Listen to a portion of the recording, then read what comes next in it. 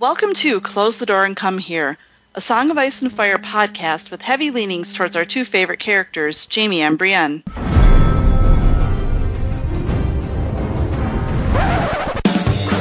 was a bear, all black and brown and covered in hair. From there to here, from here to there, the bear, the maiden fair. Hey everyone, I'm Guile and I tweet at Door Podcast, and today I'm joined by Clotho.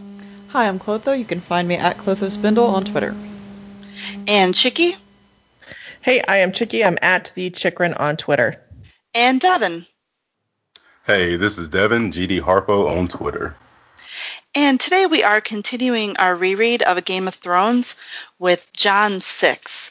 And I want to give our standard spoiler warning. We will spoil everything, trigger warnings for rape, violence, etc., although probably not in this chapter so much. So we join Jon as he's having breakfast of apple cakes and blood sausage. Solid work. When As Sam, you do. Yeah, exactly. And Sam comes to visit him, kind of bouncing around excitedly, and tells Jon that he is going to actually get to join them at what is, I guess I'm going to call it graduation. And he actually already knows what his job is going to be, which is seems a little unusual.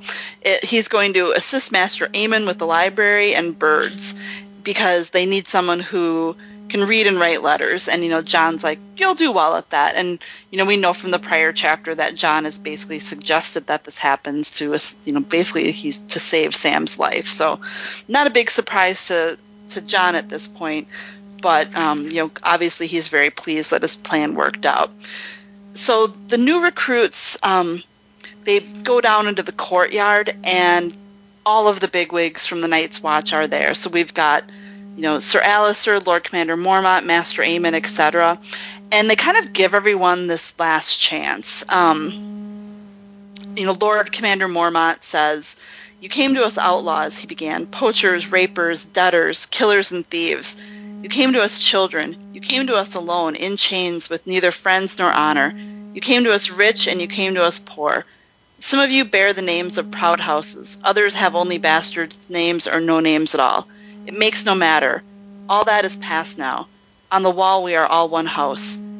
At evenfall, as the sun sets and we face the gathering night, you shall take your vows. From that moment on, you will be a sworn brother of the Night's Watch. Your crimes will be washed away, your debts forgiven.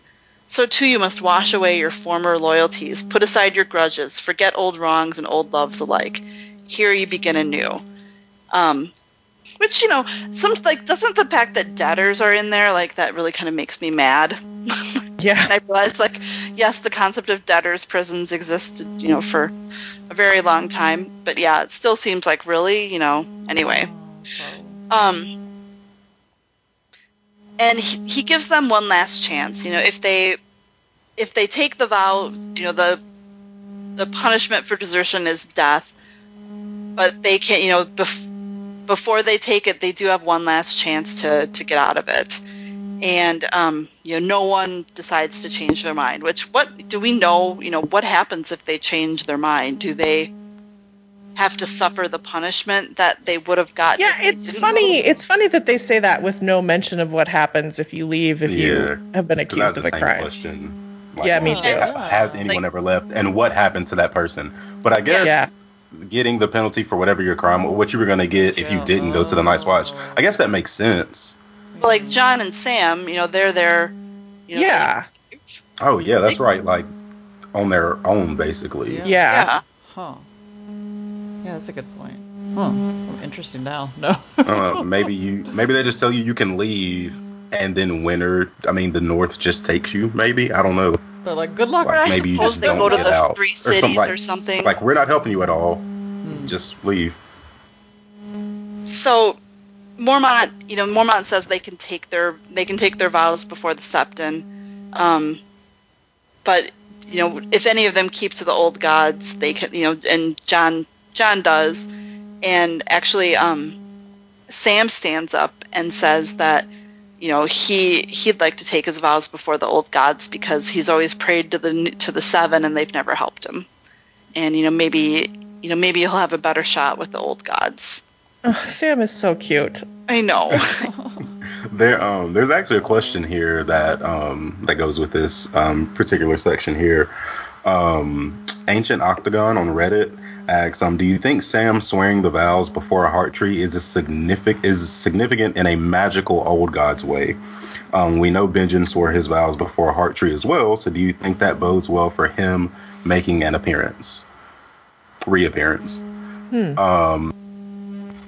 I know for Sam, I don't think it means much of anything. I think Benjen does make a reappearance though, but not necessarily because he took his oath in front of a heart tree. I think just because he's a Stark. Yeah, same. I mean, I definitely think we will see Benjen again. With Sam, I think this is representative of Sam, being really flexible and open to new things and kind of moving with the moment. Yeah, letting go. And I also think it's probably a really good sign of how loyal Sam is to Jon, which, is true and will hold out. Well, and two, I think, Sam, after this, we see him with Bran. We see him in that, like magical corridor, whatever it is, with cold hands. We see him, kill an other. We see like that he is like really involved in all of this. Like he's really involved in the magical side of the plot a lot. So I do think that him kind of not accepting necessarily, but him having that respect and having like that communication almost with the old gods might be really important. Even if it's just to, because is he like really the only person, he and Gilly are the only person that knows that Bran is alive and beyond the wall? Other than Osha, I guess, and Rickon, but they don't necessarily know that they made it. Well, and what's his face, Theon's squire, right? Yeah.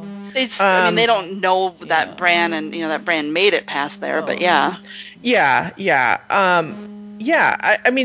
think this is probably a good indication. It probably is a good indication of the way that Sam is kind of receptive to not just the old gods, but yes, the supernatural elements. I mean, Sam will be the first one to kill an other in thousands of years, and. Well, and I guess, too, if we think, in our last chapter, we had a discussion around the Maesters and kind of that war, the war on magic, if you will, and where Sam might stand in it. And I guess, Sam's kind of already thrown in with the magical side. Yeah. So they're going to get to say their vows exactly actually where Benjen said his in a Weirwood Grove beyond the wall. But first the kids find out what houses they go to, more or less, like the Sorting Hat moment. And of the ones that we've met, Halder goes to the Builders. Pip goes to the Rangers, which I 100% did not remember. I always thought Pip was a steward, like until I read this again. And, Gren goes to the Rangers, Sam goes to the Stewards, Darian goes to the Stewards, and Jon goes to the Stewards. And Jon's almost ready to stand up and be like, you made a mistake. And he catches Alliser Thorne's eyes, and, Alliser's like watching his reaction. And when they leave, he's almost smiling. So Jon is just enraged, and he really, he thinks that Alliser created this entire thing. And he's super pissed. Bowen Marsh Bowen Marsh, the Lord Steward. I also thought Bowen Marsh was young for some reason, but he's the Lord Steward. So he takes Sam, Darian, and Jon and kind of describes what their duties are going to be. And, we know that Sam is going to be attending Master Aemon, but Darian, I thought this was hilarious. So this is what Darian's job is going to be. They're sending him to Eastwatch, and because he sang at a High Lord's table and shared their meat and mead, they're going to send him to Eastwatch. And maybe your palate will be some help to Cotter Pike when merchant galleys come trading. We are paying too dear for salt beef and pickled fish, and the quality of the olive oil we're getting has been frightful. So legit, his job in the Night's Watch at this point is to, taste the goods that merchants are trying to sell them and make sure that they're getting a fair price. Which I mean, of all of the jobs on the Night's Watch, really? I mean, what a great job to end up with. Yeah. Yeah. Like, he's an olive oil taster at the Taster, yeah. Yeah. And So, clearly Cotter Pike is like an undertaster. Right. And he's like the commander there. You're like, Cotter Pike. What is going on at Eastwatch by the sea? Cotter Pike is that one guy on those episodes of Top Chef where their quick fire challenge is they have to like they're blindfolded and they have to like taste all these ingredients and identify them. And he's like the guy that gets like 3 right. So then they get to Jon, and Jon is going to be the personal steward for Lord Commander Mormont. And, you know, Jon's all pissy. Am I going to be, you know, helping him dress, getting his meals? And, you know, Bowen Marsh's like, yeah, and you'll run his messages, keep a fire, change his sheets, you know, and do everything else. And, you know, Jon's like really kind of having a temper tantrum. He's, you know, do you take me for a servant? And, you know. Yet again, Jon, the privileged little, you know, Yeah. the High Lord is just like having a fit at the idea of being thought of as a servant and not at all seeing what's actually happening. And, you know, it was all Jon could do to stop himself from walking out. Was he supposed to churn butter and sew doublets like a girl for the rest of his days? God, Jon. Yeah. So Jon's kind of having a problem with this, to put it nicely. Like, he's really pissy about it. And I love how it's all over his face, clearly, because everybody who looks at him can tell something's wrong. Right. And, you know, he pulls I'm a better swordsman and a better rider. You know, he, you know, definitely feels like he's entitled to this role with the Rangers. And, you know, Darian and Sam are both like, you know, Darian's like, Jon says it's not fair. And, you know, Darian, you know, brings up like, you know, this girl was waiting for me naked and I got accused of rape and, you know, they sent me here, you know, is that fair? And Sam, you know, was like, there's not a shame in this. And finally, you know, Sam really has to spell it out for him, you know, tells him, you know, about how when he was young, his father used to take him to, you know, basically take him to meetings and to court.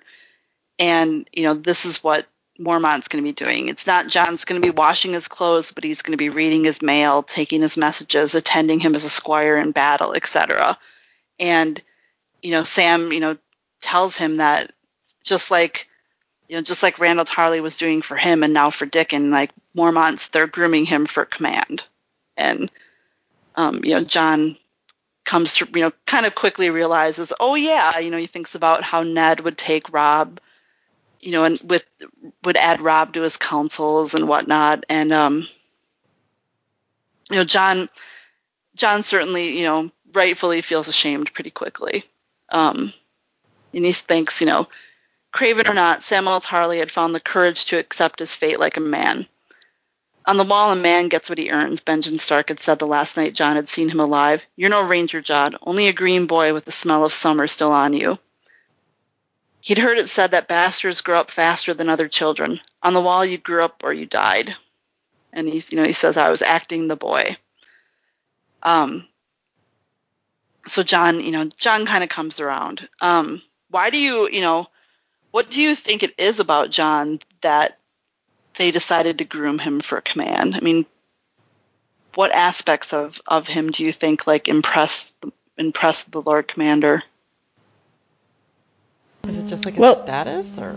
Yeah, I was gonna say classism right off the bat is probably definitely at play. But I mean, it's obviously because of how well Jon kind of became the leader of his little, you know, group of trainees. Yeah, like the group he came in with. Yeah.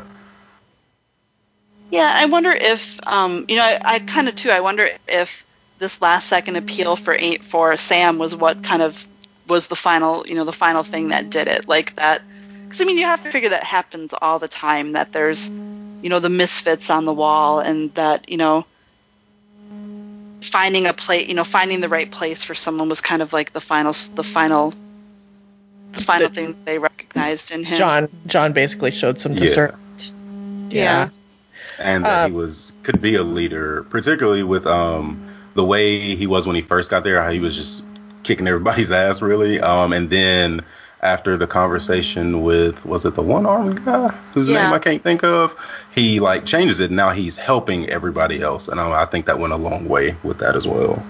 You know what I think had nothing to do with it was like how good he is with the sword and how he rides. Yeah, I don't think that had much of all to do. Probably not a lot. I mean, definitely Jon has had the advantage of shadowing Ned for his entire life, and he's seen what it is to command, and I'm sure he kind of naturally fits into that position. And again, this is a lot of class. Jon doesn't see it that way because he's thought of himself as an underdog his whole life, but compared to all these other boys, he's definitely had quite an advantage. I keep saying boys, I realize some of them are adults, but it's also definitely them just seeing something in Jon, and you're meant to see it in Jon, that there's just something a little special about him. I mean, he's got this dire wolf and everything else. I mean, he's one of the heroes of the story. There's an element of that too. There's a little plot in this. Plot. Damn you, plot again. Cardinal Girl 75 on Discord says, even though Jon was raised with Ned's legitimate children, there are still nuances that he misses. I love how it's Sam, who initially raised as his father's heir and is now stuck in the Night's Watch for life, that gets through to Jon why he's being singled out by Lord Mormont. Yeah. And it is cool. And I mean, that's probably another element of it, though, is that Jon can hear truth and recognize it when he hears it and change his mind, Yeah. Which, flexibility, we talked about Sam's flexibility, but Jon's flexibility is also, one of the kind of keys to him, I think, finding the position that he finds as a leader. Which is so funny because, we talk about Ned's complete lack of flexibility, and, yet Jon somehow managed to, like, it's the one trait of Ned's that they absolutely do not share. Like, Jon has that flexibility in thought that, until he doesn't, basically. Yeah, I guess you see Jon's biological parents and his flexibility. Oh, they have a lot of flexibility, those two. Too much. They have too much flexibility. Oh, Rhaegar. So they set out late that afternoon, and they actually go under the wall. And I don't know that we've been. I don't know that we've been beyond the wall other than in the prologue of this book yet. So this might be the first time that we actually go beyond the wall again. And, we find that there's actually a passage under the wall, and there's iron gates along the way. And Bowen Marsh has to unlock they unlock these iron gates each section. And Jon brings Ghost along with him. And, as soon as Ghost, gets a breath of fresh, on the other side of the wall, he's basically off. He's off like your dog at the park gate. And, he talks about they go beyond into the woods. And, Jon had hunted in the wolf woods, but this was, this forest was, very different feeling. I like this, perhaps it was all in the knowing. They had ridden past the end of the world. Somehow that changed everything. Every shadow seemed darker, every sound more ominous. So we're getting we're getting that little spooky quality again, which is really kind of cool. Yeah. And the sun is almost down when they get to the weirwood grove. So there's 9 weirwoods in a little circle.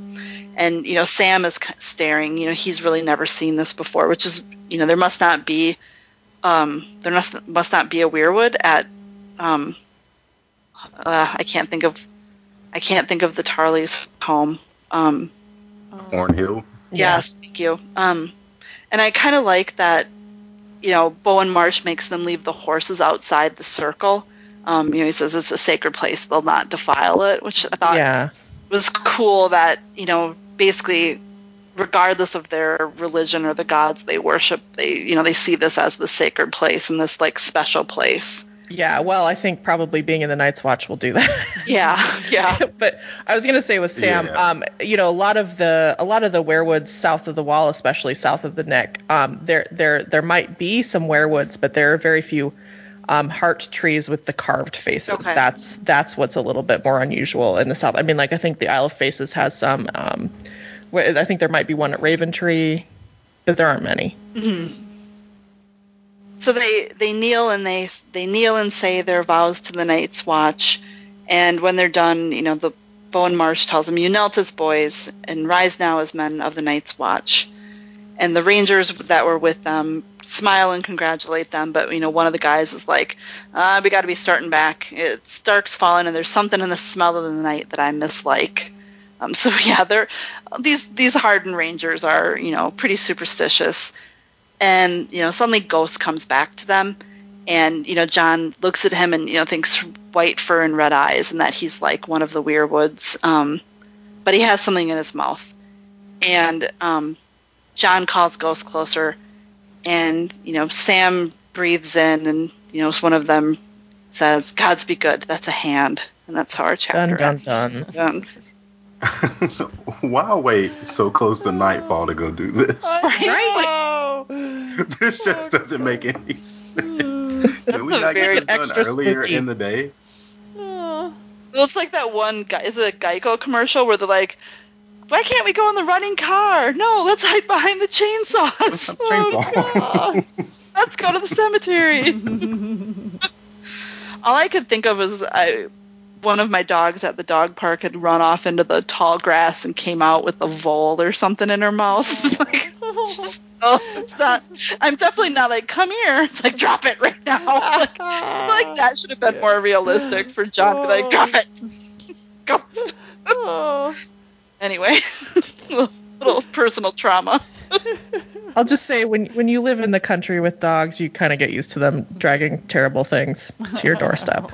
I mean, I feel like I have cats that drag terrible things from, the basement or whatever, at least on a yearly basis. So I've got that enough. I don't need it from the dogs. Damn animals presenting us with their trophies. How dare they? I suppose that's what Ghost thinks he's doing, though. I mean, I'm sure there's like a supernatural reason, but really he's doing it because... I'm sure it smelled great. "Daddy, look what I did. Look what I found." Any other questions on this one? Any other thoughts? It's kind of a short but very Pretty straightforward. atmospheric chapter. Like, it's a fun chapter to read just because we get back to that. We have, like I said, we haven't been north of the wall since the prologue, so it's kind of nice to get a taste of that again. Yeah. All right. Well, you guys, I hate doing the outro more than anything. You can find us and support our podcast on Patreon and listen to us anywhere you get your podcast, Google Play, Podbean, Stitcher, iTunes, etc. Like and comment, send us email at closethedoorand@gmail.com. Talk with us on the Jamie Brienne Discord or on the Jamie and Brienne subreddit. Find us on Twitter at Door Podcast, and Tumblr at Close the Door and Come Here. I think I've got it all. With that, I am closing the door. Get out.